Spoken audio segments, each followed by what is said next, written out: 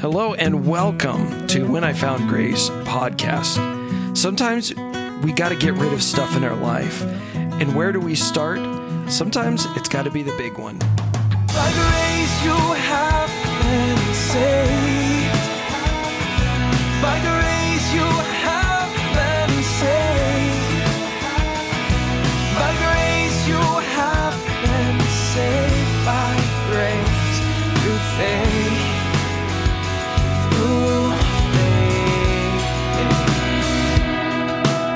And today we get to talk about some fun and interesting things that we see in the Bible here in the book of Judges. And we get to go through, last time when we were looking at things, we saw how Israel, how they called upon the name of the Lord. And when they called upon the name of the Lord, did he leave them behind? Did he leave them feeling guilty? No way. No, the Lord, he came to their rescue. He came to save them. He came to deliver them. And that's where he sent Othniel, the Caleb's brother, to judge. And so they had a time of peace there in the land of Israel, in the new promised land. But then we see something that happens all the time in our life. And that's the people of Israel, after Othniel died and he went to go to be buried, it says that they did evil in the sight of the Lord again. And this is where the king, Eglon, the king of Moab, came up against Israel. And, you know, what's interesting to me is it says in chapter 3, verse 14, it says, "And the sons of Israel served Eglon, the king of Moab, 18 years. 18 years. Now that's incredible to me. They cried out to the Lord, and when they cried out to the Lord, what did he do? He delivered them. He sent one to deliver. And after he died and passed away, and it took them 18 years after they were being oppressed to finally call out to the Lord again. I mean, that's incredible. And sometimes you think, what are we doing? And I know we talked a little bit about this last time, but sometimes we just think of the humanity that we're stuck in. Sometimes just that, I'm sorry to say it, but the stupidity of our humanness and who we are. Because the Lord doesn't want us to stay in our sin. He wants us to run to him, to cry out to him. And oftentimes that's not the case. Oftentimes we have to be stuck in our sin for 18 years. I mean, that's a long time. But it says in verse 15 of chapter 3, it says, "When the sons of Israel cried to the Lord raised up a deliverer for them, Ehud, the son of Gera, the Benjamite, a left-handed man."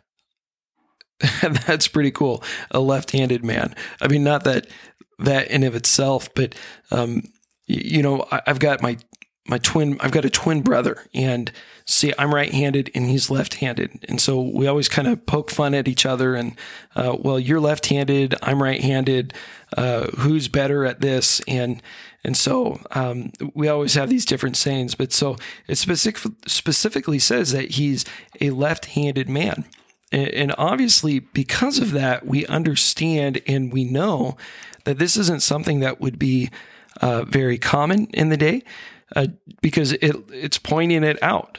Well, here it says that he was a left-handed man. So probably more than likely, most people during this time were right-handed. And this is going to come into play here, because then it says, "And the sons of Israel, they had sent a tribute by him to Eglon, the king of Moab."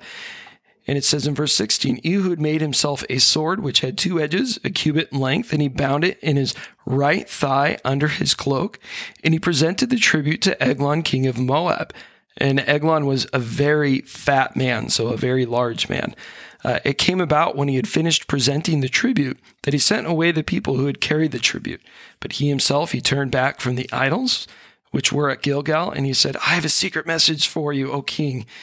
And he said, "Keep silence." And all who attended him left, And so here is Ehud and Eglon all by themselves together. And then Ehud, he came to him while he was sitting alone in his cool roof chamber. And Ehud said, I have a message from God for you. And he arose from his seat, and Ehud stretched out his left hand, took the sword from his right thigh, and thrust it into his belly. So he didn't see it coming because he was looking for Ehud's right hand, and he wasn't looking for his left hand. And so he could shake with his right hand or come to his right hand, but he wasn't expecting anything to come at him with that left hand. And so what it did was he took it and he arose, and then Ehud stretched out his left hand and he thrust it into his belly.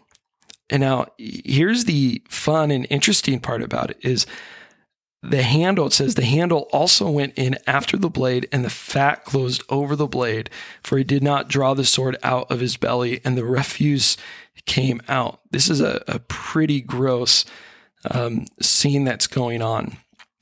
But then Ehud went out into the vestibule and shut the doors of the roof chamber behind him, and he locked them. And then he goes out, and Eglon's servants, they didn't know what was going on. And so they just thought, oh, he's sitting on his rooftop, relaxing and in this room, resting and cooling off. And but when they finally became anxious, they broke in. And by that time, it was too late. He was obviously dead. Ehud had already escaped. And it goes down, it says, Ehud escaped while they were delaying, and he passed by the idols and escaped to Sarah. And it came about when he had arrived that he blew the trumpet in the hill country in Ephraim, and the sons of Israel went down with him from the hill country, and he was in front of them. And he says to them, pursue them, for the Lord has given your enemies, the Moabites, into your hands. So they went down after him and seized the fords of the Jordan opposite Moab, and did not allow anyone to cross. And they struck him down at that time, about 10,000 Moabites, all robust and valiant men, and no one escaped. So Moab was subdued that day under the hand of Israel, and the land was undisturbed for 80 years. Wow, what a story. And when we look at this story, it's just an interesting, fun reminder of what the Lord has done and what the Lord does do. And he works in such mysterious and often fun and interesting ways. And you know, when I look at this, I think, well, how can we apply this into our lives and even into this story of grace that we're living? How can we apply it in that way and in that sense? And, you know, I was just, as I was praying about it and thinking about it, you know, sometimes we don't know where to start when it comes to dealing with our problems and our issues. And we're like, I don't even know what to do, or at what point should I start with, or I'm just at a loss for what is going to happen. And sometimes it's just as simple as starting with the big things in our lives. Sometimes that's all we have to do. And you say, well, what do you mean? Well, sometimes we're dealing with things that there's a lot of small things that are building up, but then there's also one really big thing that is really the issue, or that's really not helping these other things at all. And sometimes the best thing that we can do is, look, where I'm going to start is I'm going to start with the biggest thing possible, and then I'll work down from there.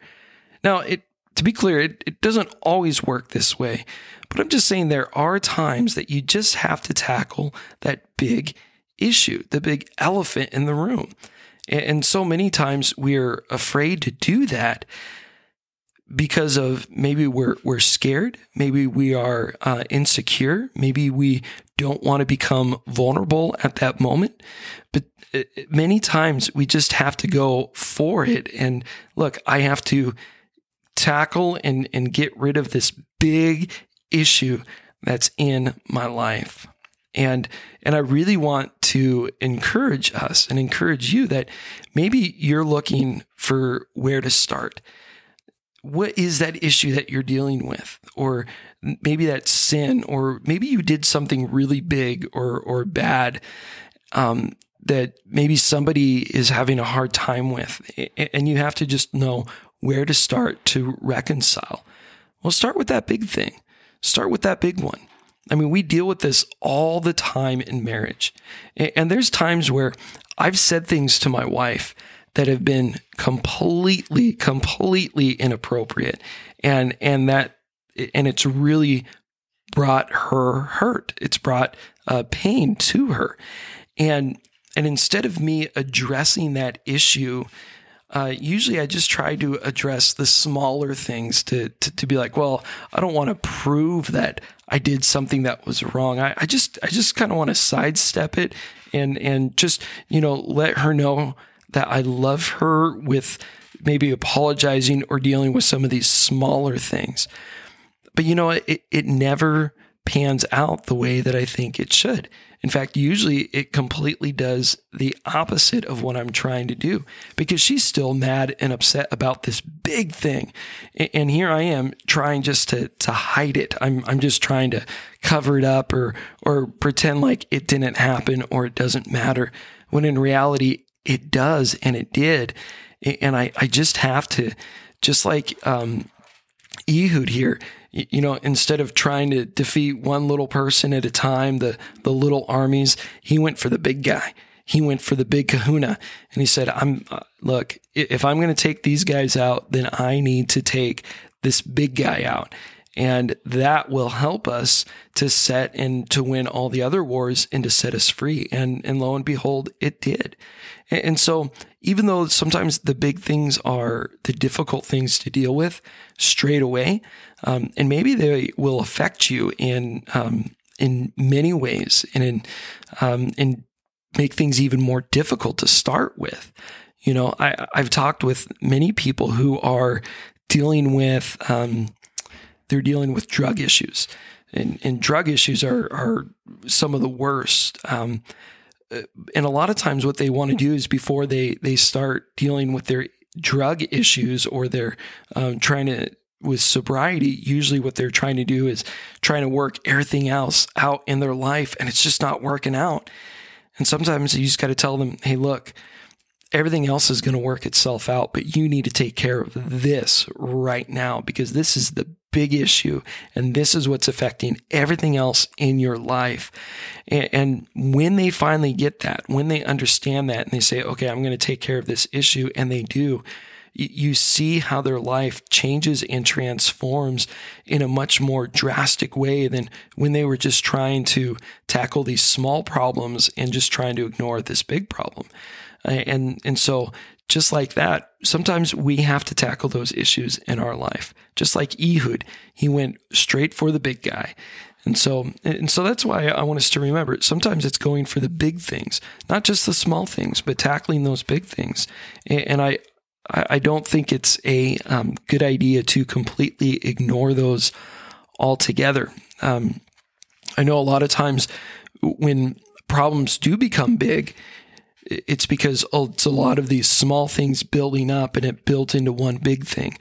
But a lot of times when there's just that one big thing and you're trying to take care of these small things, none of it gets taken care of because there's still that reconciliation that needs to happen from that big one.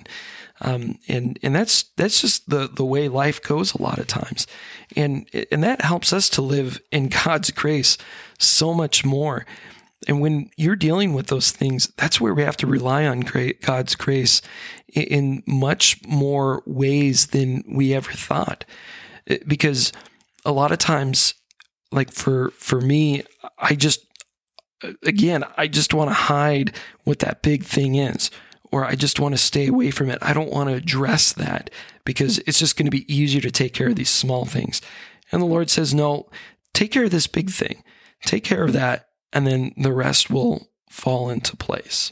And look what it did. So when Ehud did that, and Moab was subdued by Israel and the hand of Israel, and the land was undisturbed for 80 years. They found this peace that they were looking for. Number one, they cried out to the Lord. And number two, there was this big thing that they decided we're going to go after that first. Instead of trying to take small little pieces out here and there, we're going to go for the big one. And once we go for the big one, then we can take out the small ones. So I hope that you guys who are listening today, just remember, tackle those big things. Don't be afraid of it. And hopefully you're encouraged to do that, because I think that the Lord will do wonderful things as you're trying to decide, okay, where do I start, Lord, with dealing with these problems? And when you go for those big ones, commit it to the Lord, and He will bless you in such wonderful, marvelous ways. It might be uncomfortable for a little bit, but you know what? The dividends are going to pay out so much better than if you were just to ignore the big thing and just try to tackle the small things. So I hope that you're blessed by this.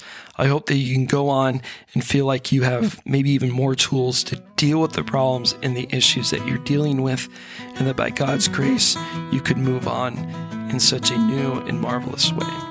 God bless. By grace you have been saved.